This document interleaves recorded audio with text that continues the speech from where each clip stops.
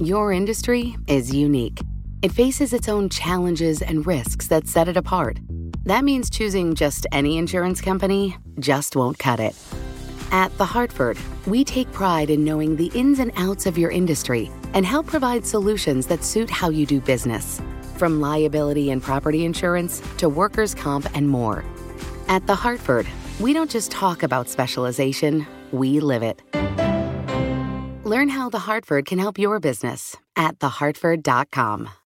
Collaborate for a greener future at the Bloomberg Green Festival, a groundbreaking celebration of the thinkers, doers, and innovators leading the way. From design and culture to technology, science, and entertainment. Hear from inspirational speakers and immerse yourself in climate solutions. July 10th through 13th in Seattle. Title sponsor, Amazon. Official airline, Alaska Airlines. Get 20% off using promo code radio20 at bloomberglive.com/greenfestival.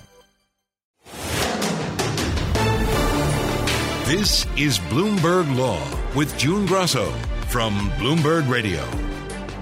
The sudden collapse of Archegos Capital Management last year sent shockwaves through global finance, exposed gaping holes in how major banks manage their risks and how regulators oversee Wall Street. Manhattan U.S. Attorney Damian Williams says it was a massive fraud, a vast criminal scheme to mislead banks and manipulate the markets that nearly jeopardized our financial system.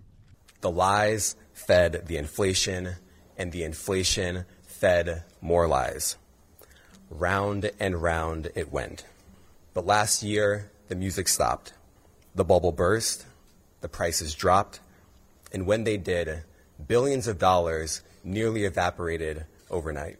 Archegos founder James Wong and its chief financial officer Patrick Halligan were arrested on Wednesday on securities fraud, racketeering, and market manipulation charges. Joining me is James Park, a professor at UCLA Law School. This is being called one of the highest-profile white-collar prosecutions in recent memory. Do you agree?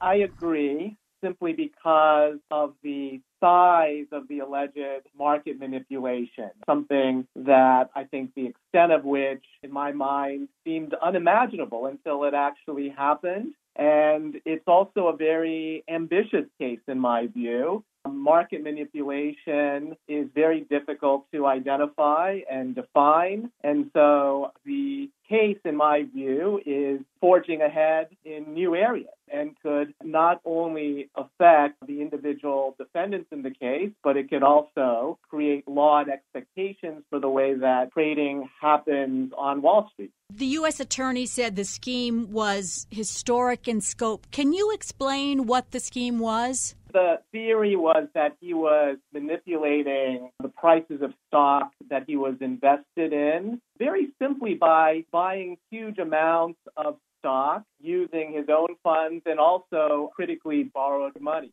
that was borrowed from various investment banks.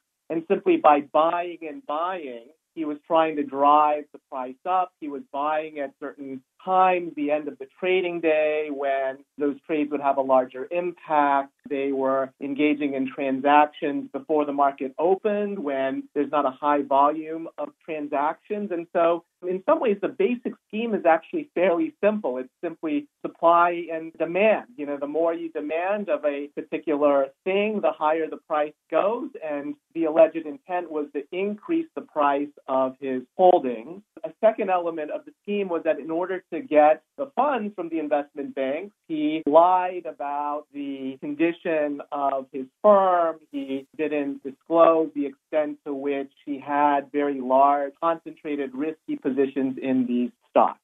I get what his lying to the banks was about, but why is it illegal to buy a lot of stock, to buy it at different times of the day? I mean, what's illegal about that? It's a very high standard to meet you, and I think you've really hit the nail on the head. The standard for market manipulation, which was discussed in the criminal context about 30 years ago in a case the Second Circuit decided called the Mulherin case, basically says the sole purpose of the stock purchases has to be manipulation, that you are buying the stock prices solely to artificially inflate the stock price. And it's really a question of intent. What was the intent of Archegos, Huang, and the other participants in the scheme? Was the sole intent to artificially inflate the stock price? And I think that's a very tough standard to meet, although I think it's very fact-specific. And the key thing the government has going for it may be the sheer size of the transaction and what may be a complete lack of any connection to any economic fundamentals or, analysis that the stock was underpriced and so further investment was warranted. But it is going to be a challenging legal theory to win at trial, and also who knows what the Second Circuit will do if the case goes up on appeal. On the other hand, this is an area of law that has not been developed all that much, and sometimes courts will adjust the law to some extent based upon a particularly egregious set of facts. And so I would not rule out the viability of this legal theory. Tell us how the law in the Second Circuit might be helpful to the defense here. I think the Mulherin case, to me, is the case that the defense will most likely cite. And in that case, the Second Circuit implied that the standard for manipulation was that it has to be the sole purpose of the stock prices, that the manipulation has to be the only reason you're making these purchases. And I imagine the defense will argue that, they bought the stock because they believed it was undervalued. They believed that the stock was worth more and that they were aggressively entering into this position because they thought that this would be a good investment and that they weren't artificially, just trying to increase the price for some arbitrary reason. Another piece of language in that decision that I think will be helpful to the defense is that if you lose money on a manipulative scheme, that can be a fact that weighs against the finding of manipulation. And that could be something that the defendants would argue would cut against the idea that this was a successful manipulation. You said earlier that this was almost unimaginable to you. Explain why. I just want to highlight this is a really remarkable case. Typically, when we think of securities fraud, we think about a corporation issuing false statements to inflate the stock price. Think about Enron 20 years ago issuing false financial statements. But now you have investors with family offices that are so large and are able to get so much financing through these derivatives, these total return swaps, where they're essentially not even buying the stock, but they're entering into a contract with the bank where the bank pays the investor if the stock price goes up, the investor pays the bank if the stock price goes down. And, to see a public company stock price manipulated by a large investor like this is really, really remarkable in the history of securities fraud and securities fraud regulation. Also very interesting comparison with the GameStop situation about a year ago, where you have a whole bunch of small retail investors banding together, inflating the stock price of GameStop and AMC, coordinating through chat boards. And this is a little bit more of an elite form of that sort of market activity. And I think that it's very interesting to see that even public company stocks can be manipulated in this way. The conventional understanding before was that, with a big public company stock, there's just too many shares out there for anyone to effectively manipulate the stock prices of those companies. But this shows that that's no longer the case. And I think that the SEC will have to do some thinking about how we can best prevent these sorts of shocks to the system from happening in the future. Now, on the other hand, there is some language in Mulherin that may be somewhat useful to the government's case. And, the sole purpose standard was used in deciding that case. But there is some language in the Second Circuit indicating that it's not 100% clear that is the standard for determining whether there's manipulation. And so we'll have to see how that law is interpreted by the judges in this case. The collapse put a spotlight on large family offices.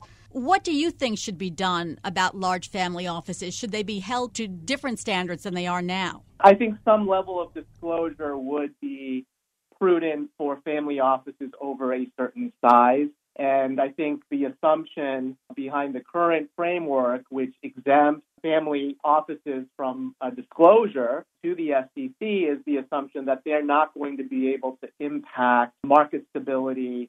They're not a systemic risk to the market. But this shows that they can be large enough so that they can have such an impact. And the SEC has been moving in the direction of requiring disclosure of investment companies, investment advisors, in order to monitor better their potential impact on markets. And to the extent that hedge funds and private equity funds are going to be required to disclose information about their losses to the SEC so that the SEC can evaluate market risk, I don't see any reason why family offices of a certain size should be exempt from those requirements. The U.S. Attorney's Office is now gathering evidence around whether or not banks engaged in illegal activities here, particularly whether some market participants were getting tipped off ahead of time. Would that also be a really difficult case to prove? I think if they find the evidence, and, I think the question to some extent is to what extent will some of these defendants agree to cooperate. That is something that could come into the equation. And, I think they'll have access to their records, their documents, so they'll be able to look at various communications. But I would suspect to the extent there were such agreements, they may not be memorialized. I think that some of these participants are becoming more savvy about the potential for government regulation. So I think it will be difficult. But if they find the evidence, I think that very clearly would be illegal. And certainly this could result in more cases. You said earlier that this was almost unimaginable to you. Explain why. I just want to highlight this is a really remarkable case. Typically, when we think of securities fraud, we think about a corporation issuing false statements to inflate the stock price. Think about Enron 20 years ago issuing false financial statements. But now you have investors with family offices that are so large and are able to get so much financing through these derivatives, these total return swaps, where they're essentially not even buying the stock, but they're entering into a contract with the bank where the bank pays the investor if the stock price goes up, the investor pays the bank if the stock price goes down. And, to see a public company stock price manipulated by a large investor like this is really, really remarkable in the history of securities fraud and securities fraud regulation. Also very interesting comparison with the GameStop situation about a year ago, where you have a whole bunch of small retail investors banding together, inflating the stock price of GameStop and AMC, coordinating through chat boards. And this is a little bit more of an elite form of that sort of market activity. And I think that it's very interesting to see that even public company stocks can be manipulated in this way. The conventional understanding before was that, with a big public company stock, there are just too many shares out there for anyone to effectively manipulate the stock prices of those companies. But this shows that that's no longer the case. And I think that the SEC will have to do some thinking about how we can best prevent these sorts of shocks to the system from happening in the future. Thanks, James. That's Professor James Park of UCLA Law School. Your industry is unique. It faces its own challenges and risks that set it apart. That means choosing just any insurance company just won't cut it. You need a company with extensive experience in specialized insurance. At The Hartford, we take pride in knowing the ins and outs of your industry and helping provide coverage that suits your needs. The Hartford offers insurance solutions that help mid to large-sized businesses like yours effectively manage risk, from liability and property insurance to workers' comp and more. With extensive experience in underwriting, risk engineering services, and claims, The Hartford goes beyond the expected to deliver innovative, customizable solutions and service that your industry, that your business demands. At The Hartford, we don't just talk about specialization, we live it. Learn how The Hartford can help your business at thehartford.com. Hi, I'm Ron Kraszewski, Chairman and CEO of Stifel. Financial advisors, if you're not growing your practice, you're losing market share. Stifel is a growing, entrepreneurial, advisor-centric firm built for successful advisors like you. Imagine having the resources of the largest wirehouses and the support of the boutique shops, but none of the bureaucracy to get in the way of you serving your clients. At Stifel, it's your business, your book, your clients.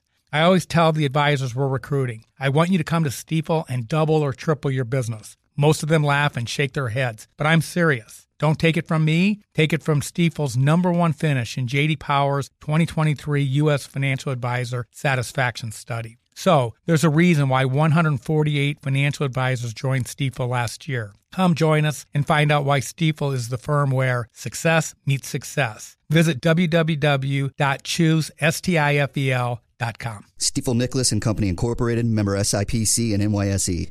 You know success when you see it. Or you think you do. The people in the spotlight, athletes, actors, artists. But what about the people behind the scenes? You know, the ones who make it all happen. The lighting engineers, the sideline photographers, the caterers. They're small business masterminds. And if there's one thing they have in common, it's making their money work harder. That's why they have a business bank account with QuickBooks Money, where they are now earning a generous 5% annual percentage yield. Yes, 5% APY. Making your money work as hard as you do? That's how you business differently. Learn more about QuickBooks Money at quickbooks.com/5APY. Banking services provided by Green Dot Bank, member FDIC. Only funds and envelopes earn APY. APY can change at any time. A divided Supreme Court allowed a selective Northern Virginia public high school to keep using an admissions policy adopted to add more racial and socioeconomic diversity to its student body. The justices refused to block Thomas Jefferson High School's year-old policy, which a community group challenged as discriminating against Asian American applicants. But the Fairfax County School Board said it's using race-neutral methods to foster diversity, something the Supreme Court had previously indicated was constitutional. A federal judge had blocked the policy for the current admissions cycle, but a federal appeals court put that ruling on hold by a 2-1 vote. The case tests what steps schools and universities can take to ensure racial diversity in their classrooms. Joining me is Audrey Anderson, who heads the higher education practice at Bass, Berry & Sims. The school board says it's using race-neutral methods to foster diversity. Can you describe those methods, Audrey? So the way they are choosing students for this school is completely race-neutral.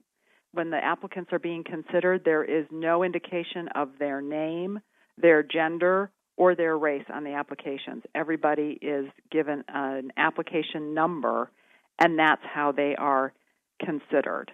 So then they also take a certain percentage from every middle school that is within the area that this high school covers. But that's all race neutral as well. So the way they're choosing students is completely race neutral. The reason why the lower court, the district court here, found that on its face race neutral admissions program violated the Constitution was because the court found that compared to the admissions program they had before, their new admissions program had a disparate impact on Asian American students.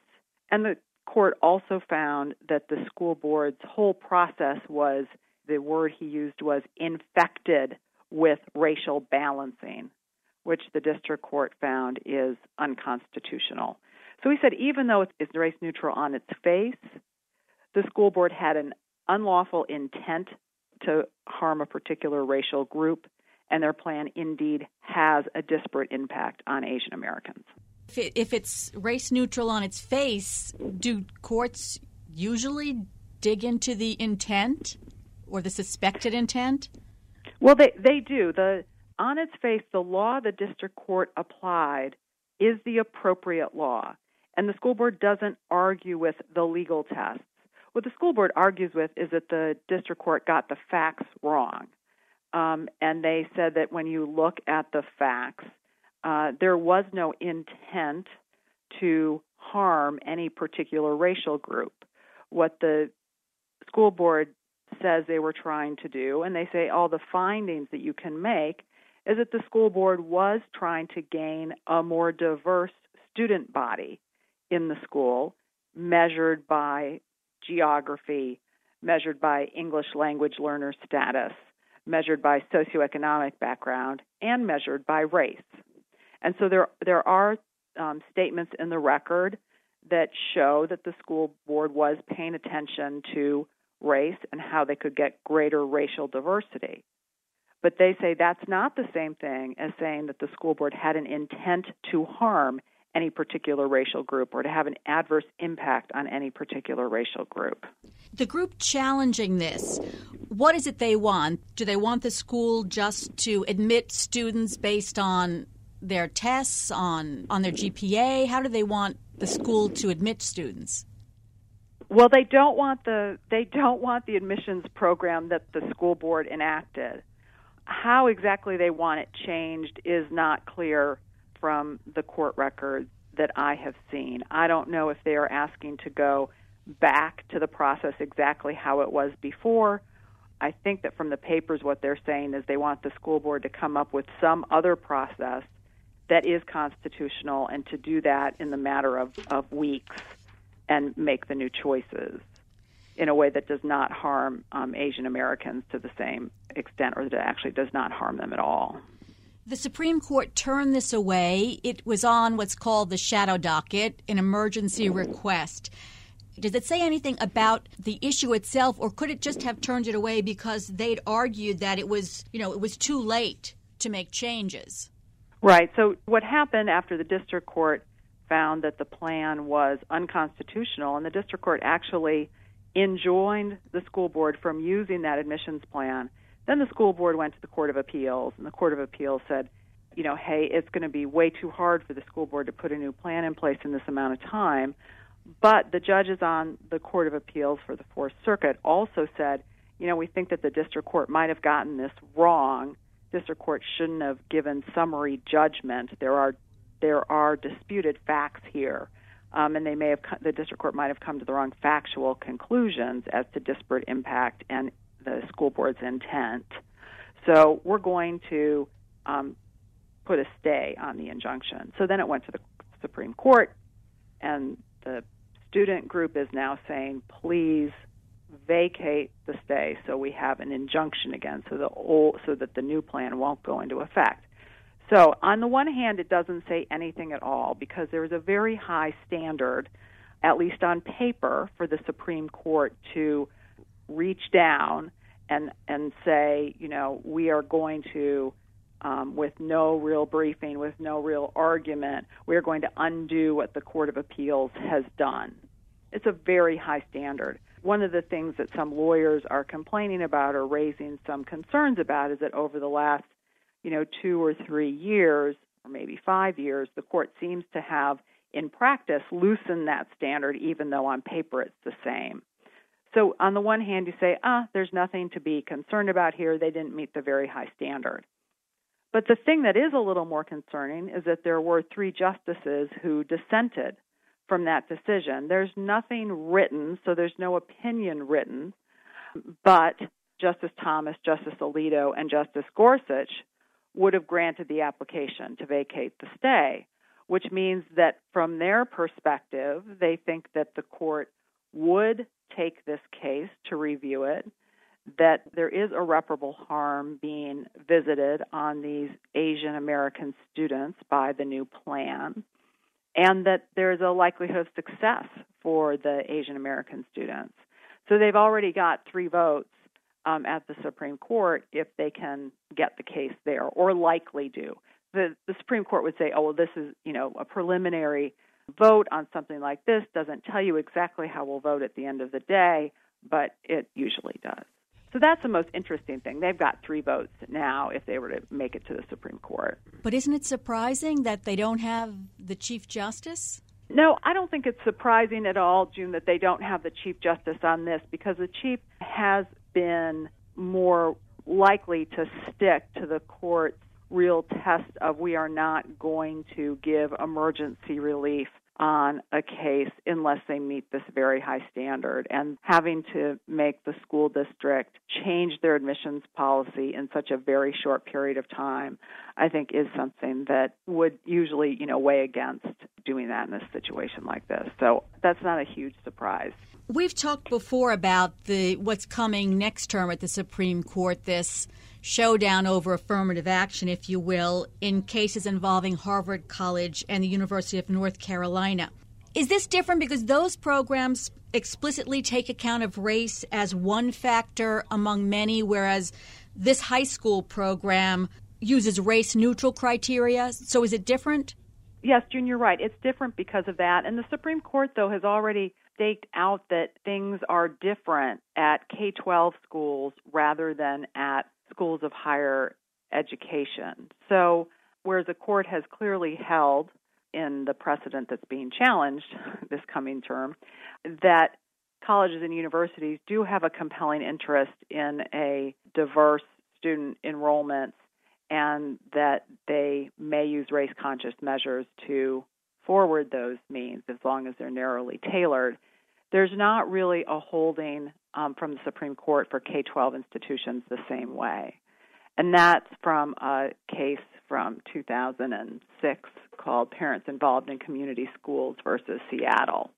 And that's a case that the lawyers who are representing the plaintiffs in this Thomas Jefferson High School case, the Pacific Legal Foundation. The Pacific Legal Foundation is very interested in efforts to create more racially diverse student enrollments in K-12 schools. So they are on the lookout for cases that they can support to further their efforts in what they believe are improper uses of race.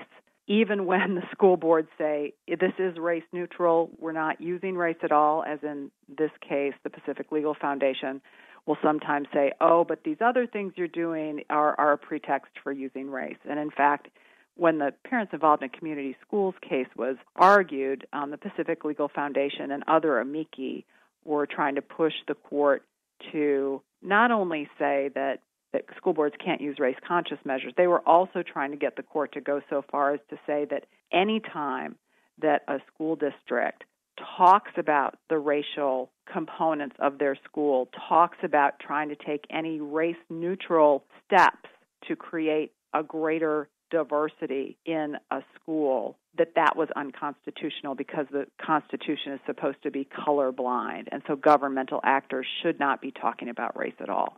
So I see that this is kind of a step towards them maybe trying to cement that idea as law. Thanks for your insights, Audrey. That's Audrey Anderson, who heads the higher education practice at Bass, Berry & Sims. I'm June Grosso, and you're listening to Bloomberg. Your industry is unique. It faces its own challenges and risks that set it apart. That means choosing just any insurance company just won't cut it. At The Hartford, we take pride in knowing the ins and outs of your industry and help provide solutions that suit how you do business. From liability and property insurance to workers' comp and more. At The Hartford, we don't just talk about specialization, we live it. Learn how The Hartford can help your business at thehartford.com. Collaborate for a greener future at the Bloomberg Green Festival, a groundbreaking celebration of the thinkers, doers, and innovators leading the way. From design and culture to technology, science, and entertainment. Hear from inspirational speakers and immerse yourself in climate solutions. July 10th through 13th in Seattle. Title sponsor, Amazon. Official airline, Alaska Airlines. Get 20% off using promo code RADIO20 at BloombergLive.com/Green Festival.